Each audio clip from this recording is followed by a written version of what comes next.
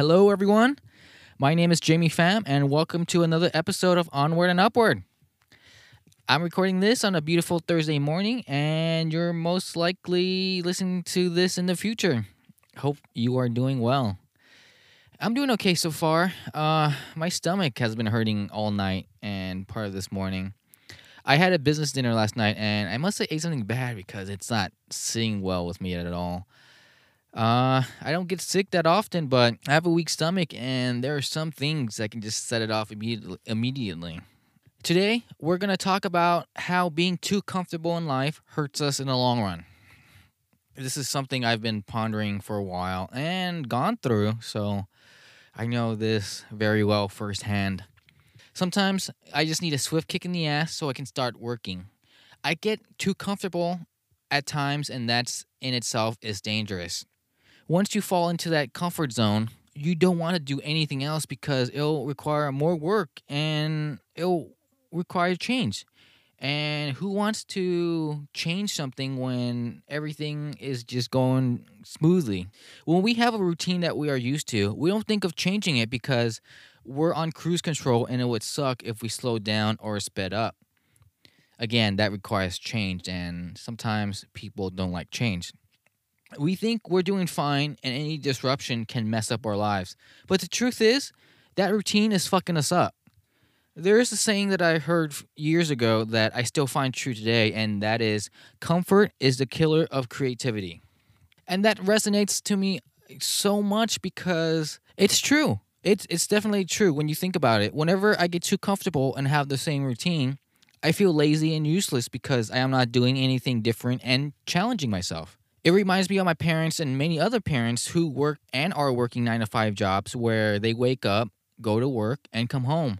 And as a kid, I could tell they look and felt miserable because they are stuck in the rat race and are desperately looking for a change.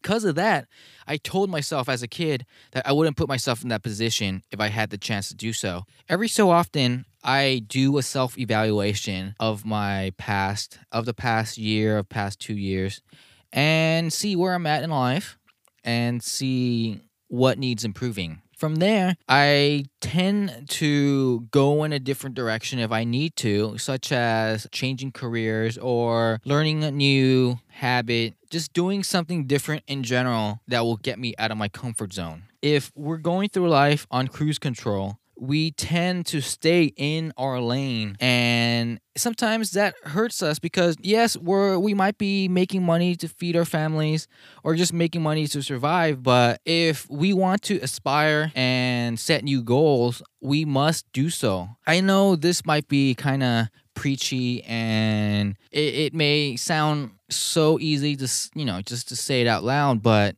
we all have room to improve no matter how good our lives are. And like I said in the last episode, we all have our own routine of checking social media whenever we open our web browser or pull out our iPhones because we're used to it. That makes us comfortable. We're used to just checking all the same apps over and over again. But in the end, we don't need to check social media, but we do it anyways. We feel lost when we're waiting in line and don't look at our iPhone to help pass the time. If we keep our phones in our pockets while we're standing in line or when we're sitting in the waiting room for a doctor's appointment or something, we feel antsy. We get a little fidgety, and you can feel your iPhone burning a hole in your pocket, especially when you hear that notification sound. That makes us uncomfortable because we're just used to pulling out our iPhones or checking our email every time we get a notification. We have to respond or check out whatever blinking notification we get.